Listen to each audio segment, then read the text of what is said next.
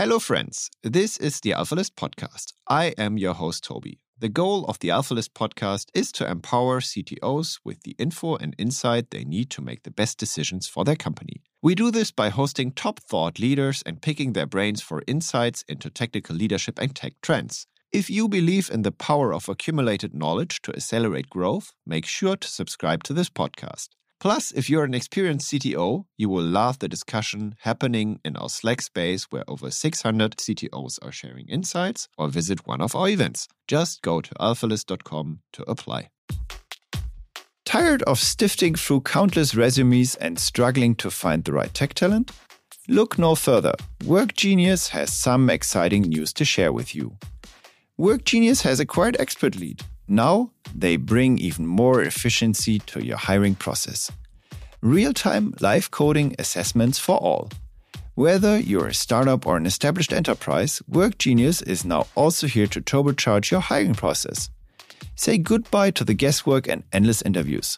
WorkGenius matches your candidates with experts, saving you time and getting you top talent. Win-win. How it works? Share your tech job applicants, WorkGenius takes care of the rest. Your candidates? They are in the hands of seasoned pros. WorkGenius matches them with experienced senior developers and puts them through tailored, enjoyable, and fair technical interviews. Your company gets the cream of the crop, the most sought-after talents in the industry, and you save your hardworking tech and HR teams valuable time. If you want to try it out, visit link.alphalist.com/work.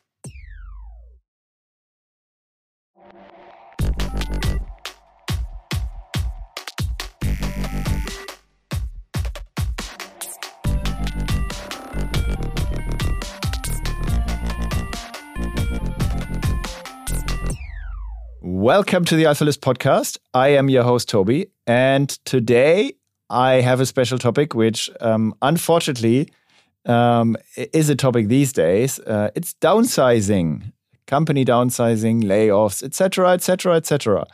So not a very great topic, but an obvious topic for many to be busy with these days. And on the podcast today, I have Mike Fisher. And Mike Fisher used to be the CTO of Etsy. Mike, you do so many things. Maybe you quickly take the time and introduce yourself.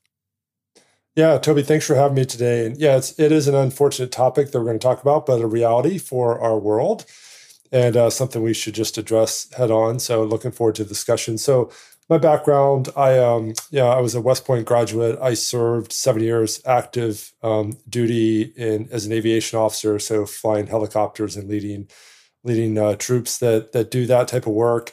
And then I really wanted to get back into technology. So I left the military and started as a software engineer at General Electric. I did that for a number of years. And God, I say reluctantly convinced to go back into management. And I just love the tech and always wanted to do that. But I also love the challenge of leading people. And so I became an engineering manager and then eventually made my way out to the Bay Area with PayPal in some of the early days as the VP of Eng there.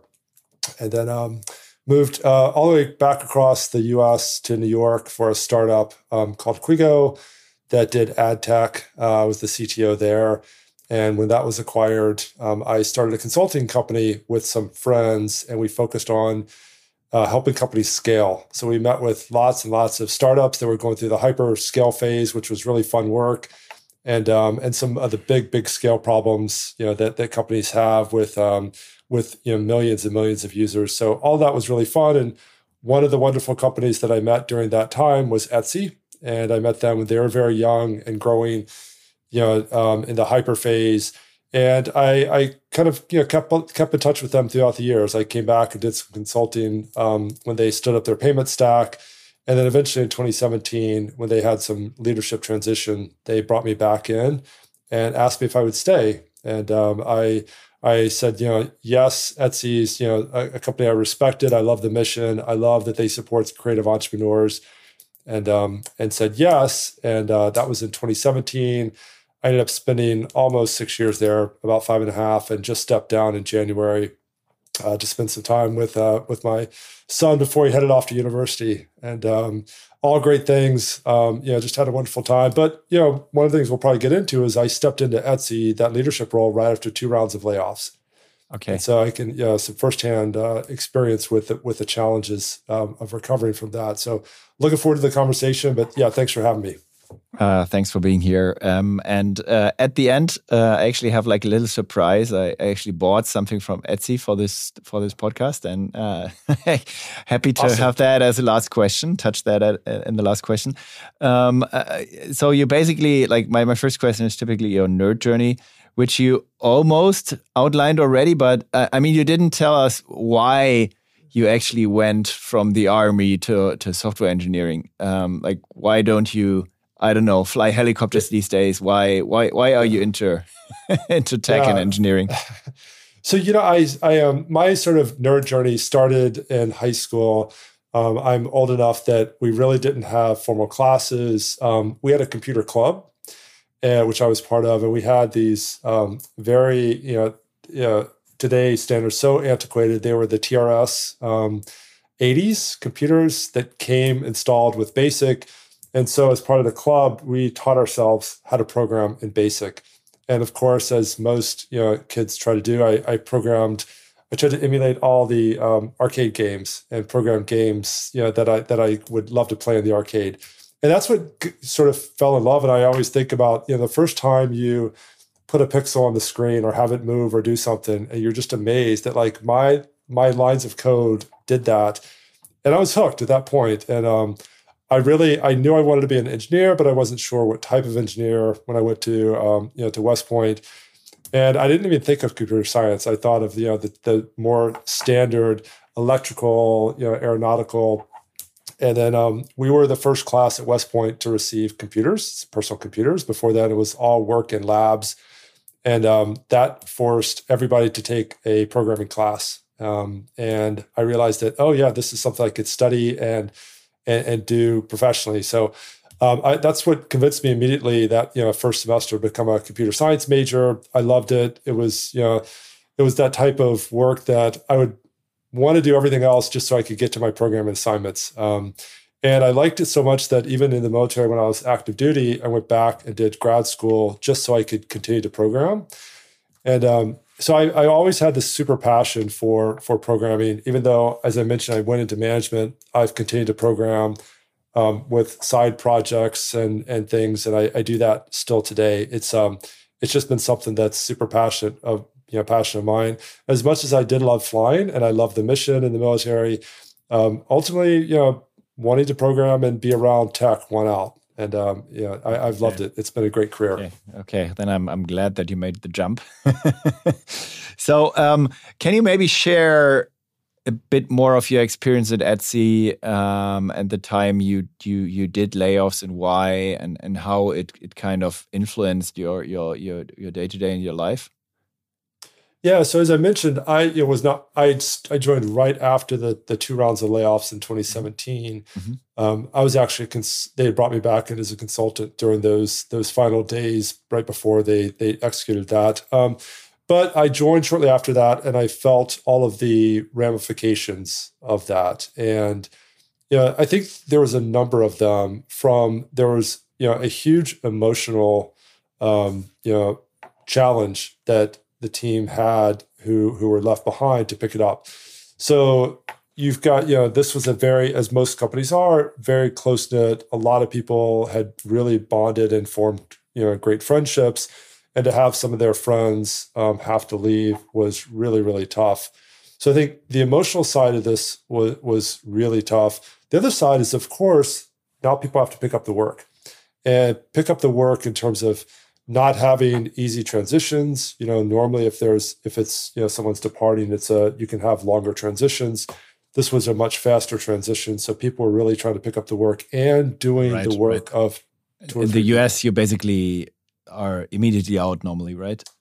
That's right. That's exactly right. So there wasn't a real period in which they could transition. So the knowledge transfer was tough as well. And I just remember people literally going around looking through desks, trying to find, I remember one case of like, where were all the contracts that someone had been managing? And like, that type of stuff, when you sort of usher people out of the building, it's just kind of, left a bit in chaos. And, to the credit of the people that were left behind, they did that and picked up the pieces and were able to get it going. But, the work was one, the emotional was one, and then the probably the third piece, we could talk more about any of these. The third piece was then other people left.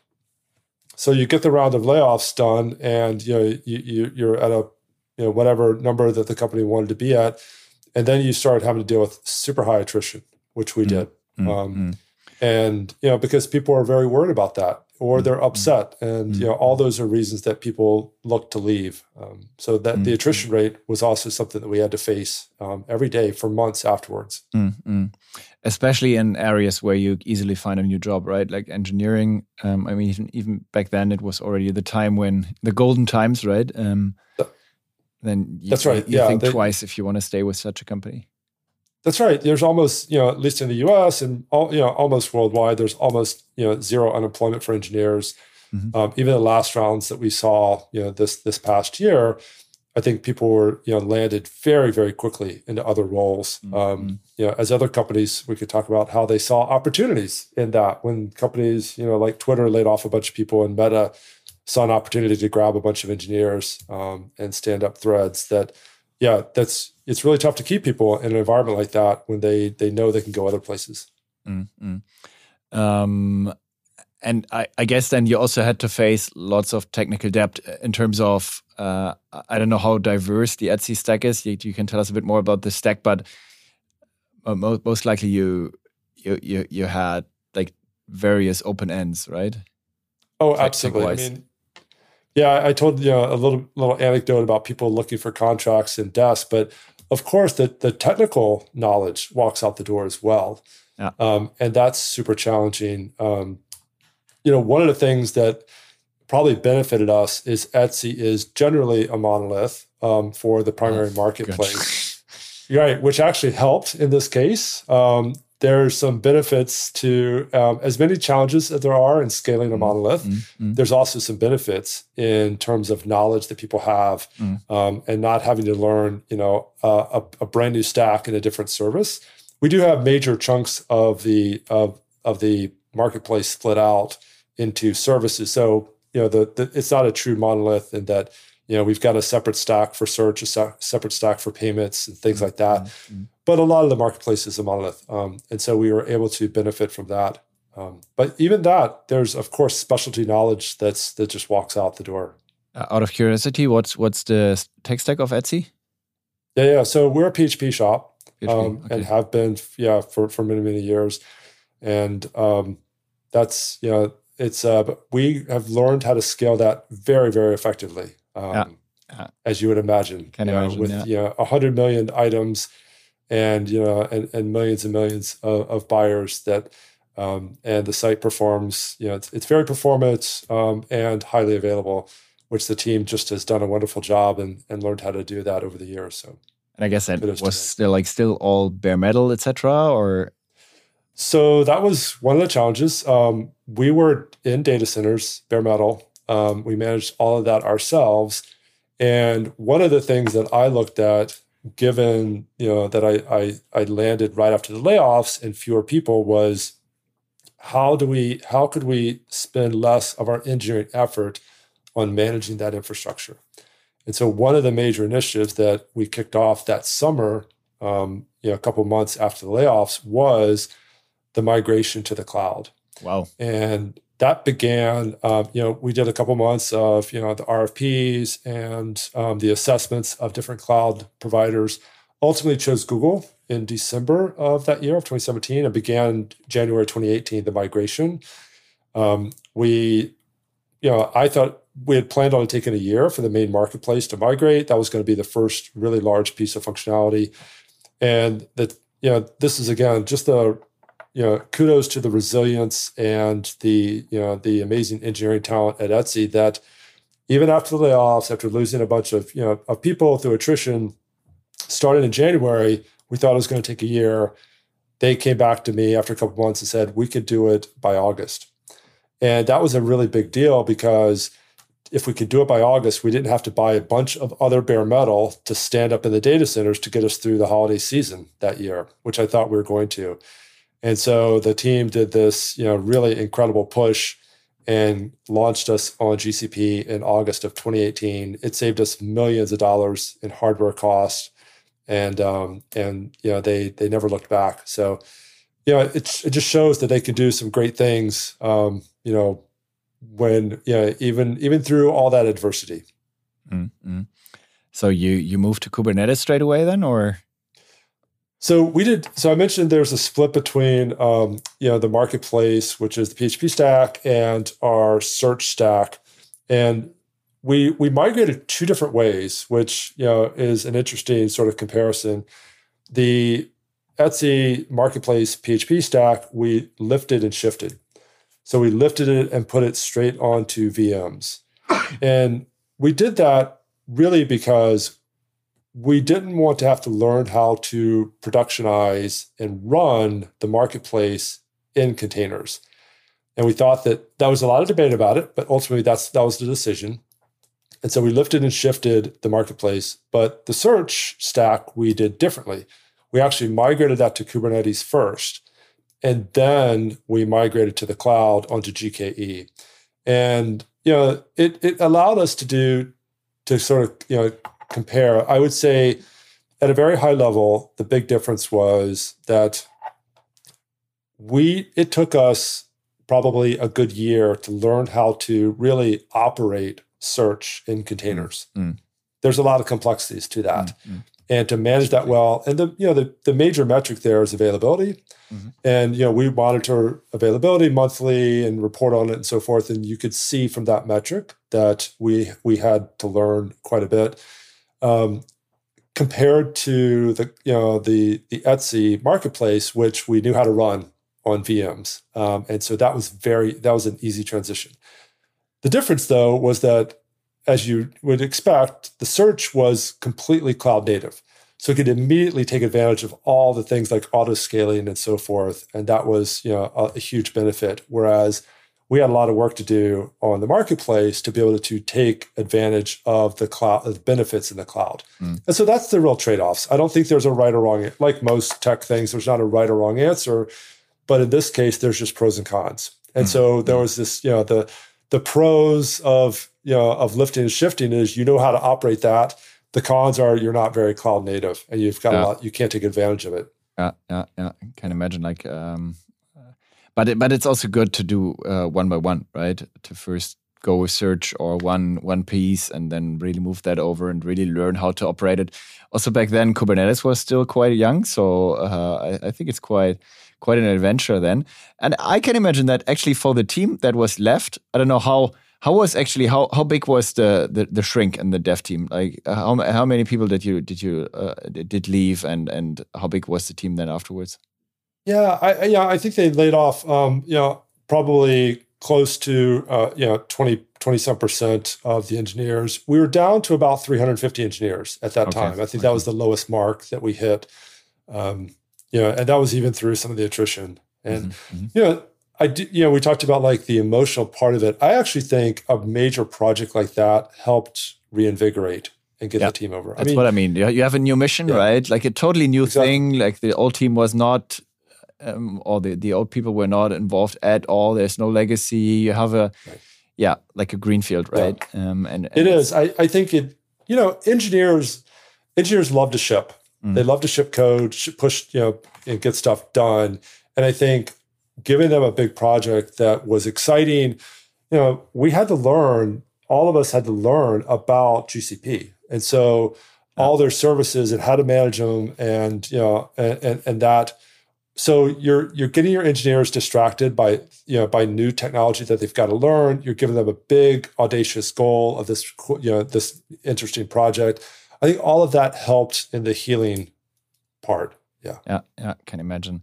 And was there a moment, like you recently wrote a blog article in your Substack on downsizing? That's why we also picked up the topic. Did you have like an aha moment? Like you have a very let's say straight opinion on downsizing, that it's not good and that it doesn't make sense in most cases. What was your aha moment? Yeah, I think watching that, and I also should say that, I mentioned that I started my career at General Electric in the sort of late 90s, the very end of the Jack Welch era. And they did layoffs, almost on a yearly sort of basis.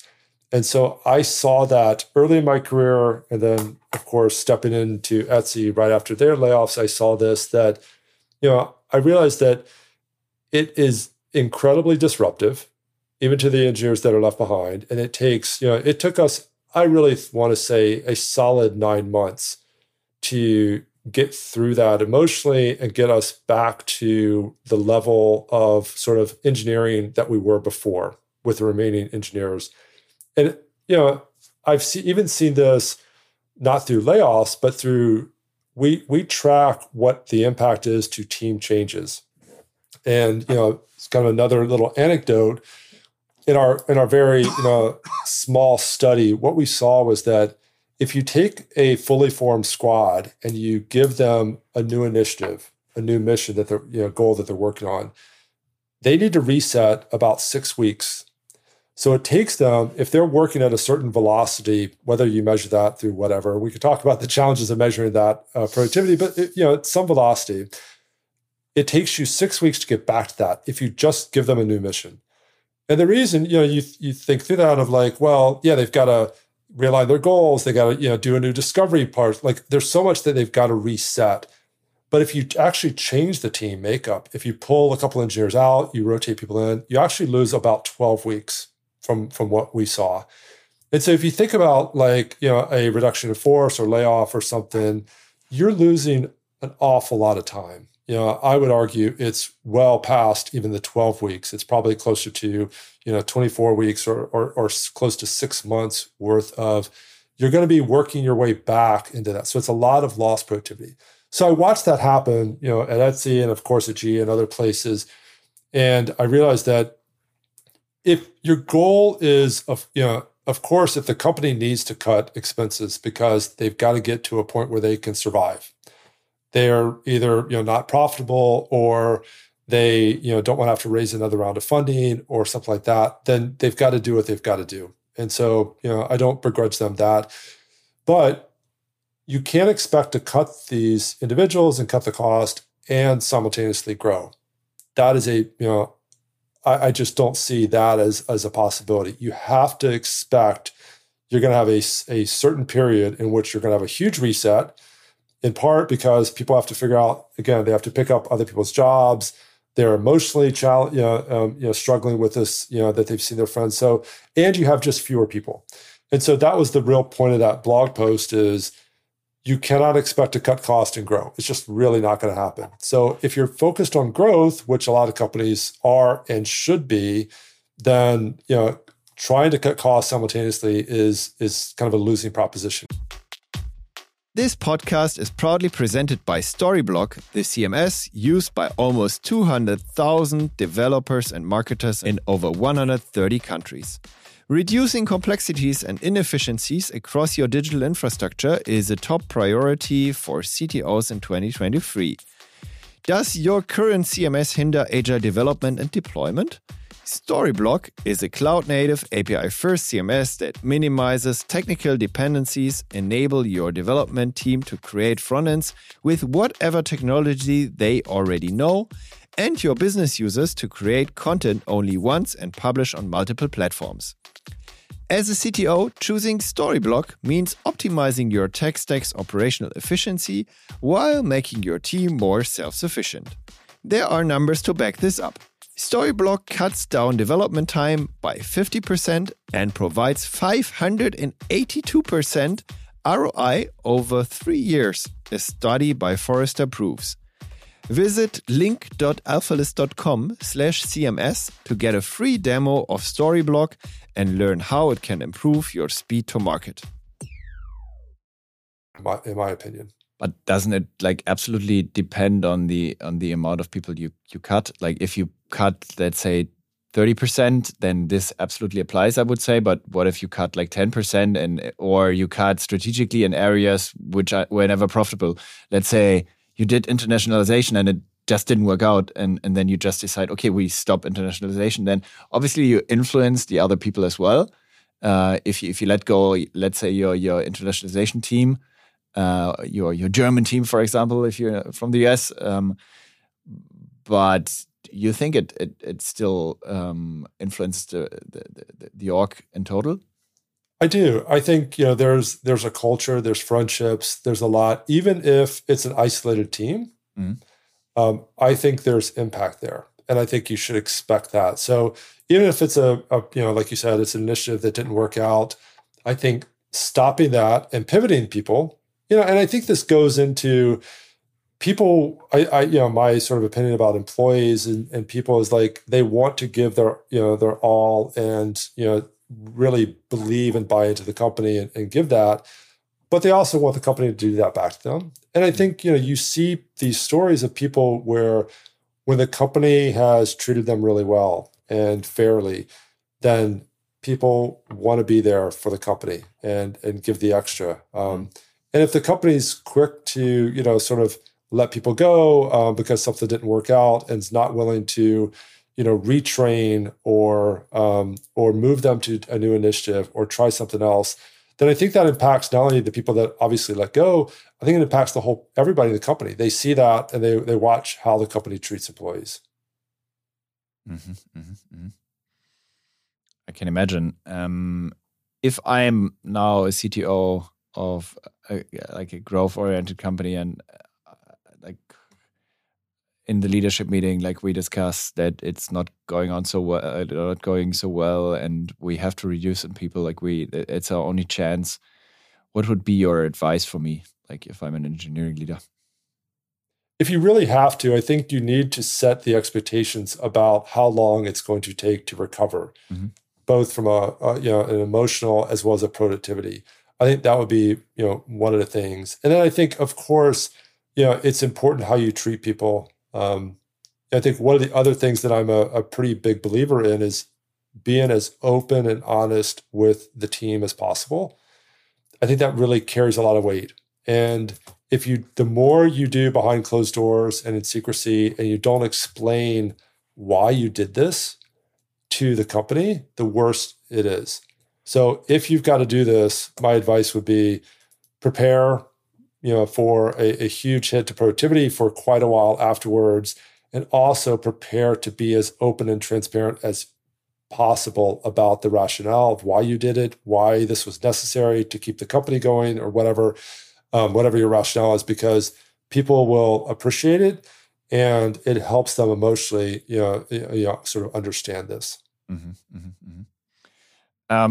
I think the most popular downsizing example in the recent, let's say, 2 years is Twitter or X, as some people might refer to it now. What is your view on that? I mean, they let go almost half of the people, and their revenue also dropped by 50% or something. You think it's directly linked, or? I think that if it's not directly, there's a strong correlation there.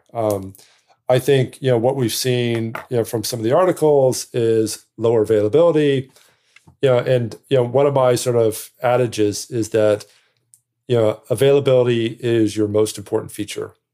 And what I mean by that is that you spend a lot of your engineering effort on building new features, which is great because we need to build new stuff and keep up with demand and provide for our buyers and consumers.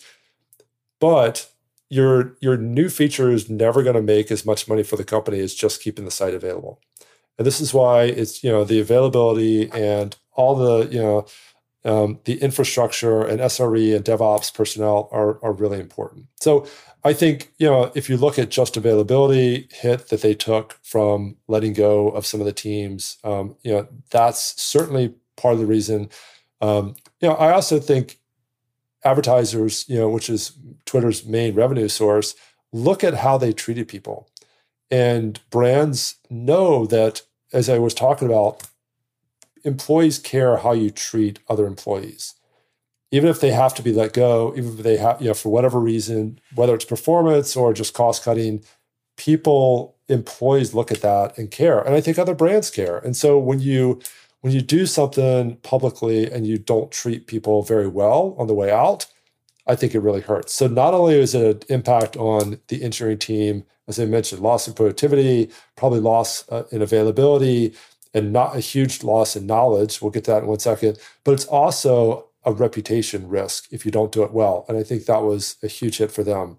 The knowledge piece, I mentioned sort of in the beginning of our session that a company like Twitter that let go of thousands of engineers, other companies were able to grab them up, like Meta, and build a competing product with Threads.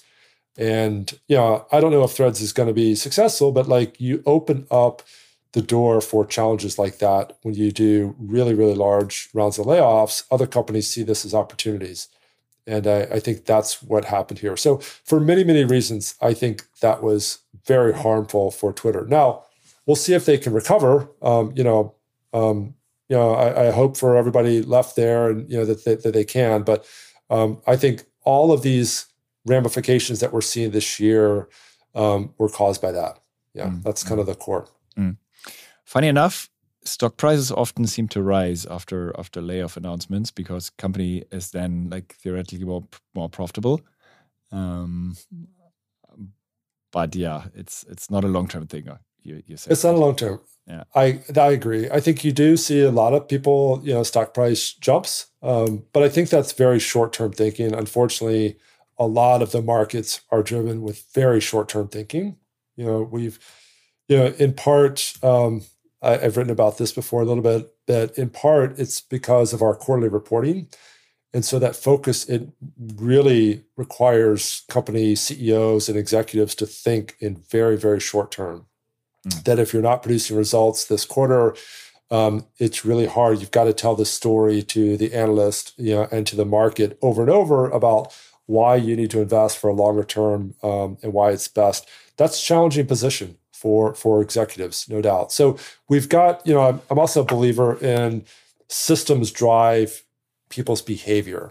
And, it's not that someone's, really trying to be nefarious or not a great leader or whatever, but like we've got these systems in place, things like quarterly reporting that drive people's behaviors.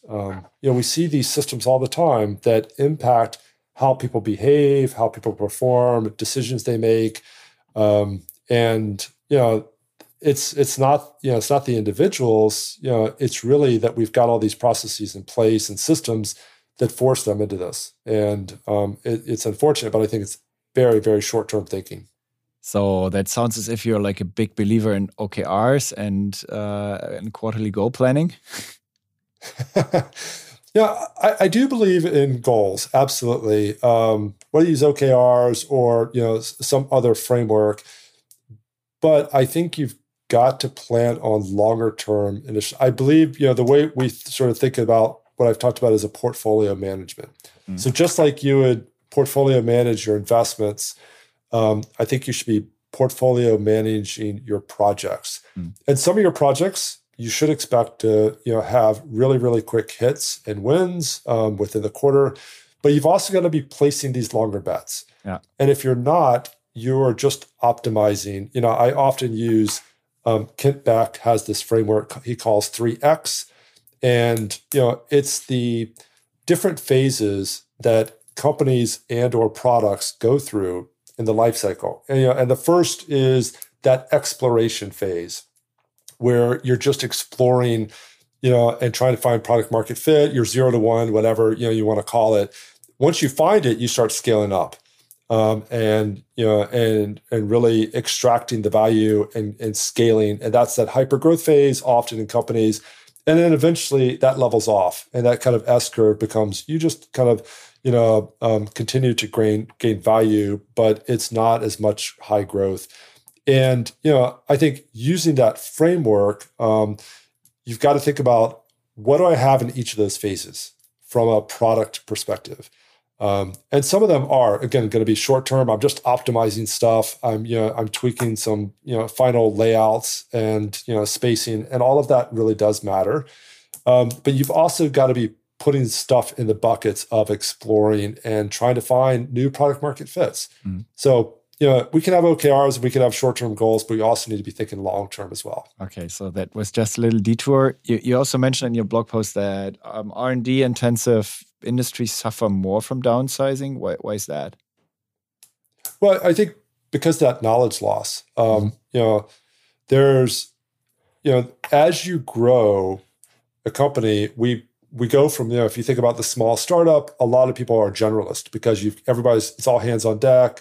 Everybody's got to kind of do everything. But as you grow, you start to become specialized because you can afford to. It's more economic. It's beneficial. I kind of use the example, like if you and I were the only two developers in a startup and our dev environments had a problem, we've got to fix them. Whether we're very good at that or not, we've got to. Like, it's just got to get done. But if we were two engineers in a 1,000-person engineering org, we'd probably have somebody who specializes in this and can help us because they know really what they're doing. You and I might struggle with that. They might know it in 2 minutes. So the specialization makes total sense. But the problem with that is when you start laying people off, you're not laying off generalists generally. You're starting to lay off specialists because these are bigger orgs. And when you do that, you start losing that knowledge. And then people have to step in, regain it. So that's why I think companies that are very heavily focused on R&D, really, it impacts them much more. I think one mistake looking at the layoffs waves is often that you could also start earlier to be a bit frugal, right? Or a bit more frugal than you are. Is that maybe sometimes even an alternative to layoffs? I don't know. Cloud costs not being optimized, a lot of SaaS tools flying around. Do you have tips for that? Like how to become more of a bootstrapper and frugal? Yeah, 100%. And I do give credit to companies like Etsy, post 2017, who've really tried to do, I would think of as more sustained growth. It's not a growth at all cost, and I agree that you can, being more frugal with that and being a little more conservative make a whole lot more sense. And it's a case of if you do this and we're more thoughtful about this, but still with a growth mindset, then hopefully we know that the economy cycles, right? It's not a surprise. It's done it as long as we've measured it. And so going through some tough times should absolutely be expected. And so again, instead of thinking about this short term of like, oh, I'm going to grow for this quarter because it's going to look great in my earnings report or whatever, thinking about this long term. Okay, I'm going to grow and that's going to be great for the company, but I also know that there's a downturn coming at some point. And so be prepared for that and grow at the right pace. I think that is, again, an example of like companies that really have better long-term thinking don't have to go through this short-term up and down as hard as others. As heavy as others, right? Like if you look at SaaS, for example, where they like people or companies were like blown with people, like hundreds of people, even if they just had like a few millions in ARR, and then all of a sudden you had to hit the brake, and and it's, I mean, it's foreseeable, right? Like it all kind of follows the cost of money, right? That's what we see these days, right? That's right. Yeah, absolutely. But do you have, like, if you act as CTO, do you have do you constantly look at your cloud cost, like as an example, or? Oh, absolutely. Yeah. Yes, we have at Etsy, I'm sure lots of other companies, a FinOps team within engineering that's their 100% full-time focus is cloud cost. And they're used in a couple of ways. One, as experts. And so when a team wants to stand up a new service or explore using something, they can go to that team and ask about the cost and how they could do it, how they can design something in a more cost-effective way. So that's a great use of them, just to preempt any sort of spikes. And the other is just watching. I know you've seen companies and heard stories about people who the cost just skyrocket out of control. They're not paying attention. And so this is a group of folks that can pay, really, really good attention to the cost. And if they see something, they can get into that and find out which team owns that and stop it before it becomes a big problem. And then, the final would be challenges. They usually get challenges of like trying to cut cost a certain amount each year. And so, if they're not guiding teams or monitoring, they can also be working on thinking about strategies, and whether that's, some sort of data cleanup or optimizations or something like that. So absolutely, teams need to be thinking about, somebody's job needs to be looking at the cost of your cloud and monitoring that and be an expert in it. It really matters. And it's complicated, as you know. The invoices can get very complicated in trying to diagnose what the real cost is. So having someone that knows that is very, very valuable. Okay, so rather get that earlier than later, I guess. Yes. At which size would you say, like engineering team wise, you would build a FinOps team? Is that before security or after? That's a great question. Obviously, security, especially nowadays, is so very important. When we're seeing more and more cyber attacks, and generative AI is just going to ramp that up even more. I was listening to a panel yesterday from some chief information security officers that were talking about that and the impact of AI on security. So it's a big deal. It always has been. It's going to be even more and more difficult to defend against this. So security is, probably still very, very top, but FinOps and somebody focused on that is a close second. Okay. Thanks a lot. Yeah. So very good insights. I told you about that a crazy thing I bought for my outro question. I have it here in my hand. Like, people can't see it because we're not recording video. It's a crazy device that I bought on Etsy. It's I just searched for time machine. I don't know if you can imagine what it might do. And I tried it out. It's actually working. I'm a bit younger today than yesterday. I want to try it out with you. And I switch it on. Can easily like enter your name and a year I want to travel to. And let's imagine I type it in like year 1996, Mike Fisher, and you were back then like just finished with the army and starting as engineering manager at GE. And now we observe yourself for a while. You're still like in helicopter mode, etc. and you have the chance to now whisper something into young Mike Fisher's ears. What would it be? Yeah. I love the time machine that you bought off of Etsy. I could tell you some of my favorite purchases. But if I were talking to myself back in 1996, I think the thing that I didn't do, I did not keep up with my network. And, even before that with professors and colleagues. And I think that's really important. I now say that tech is 1 degree of separation.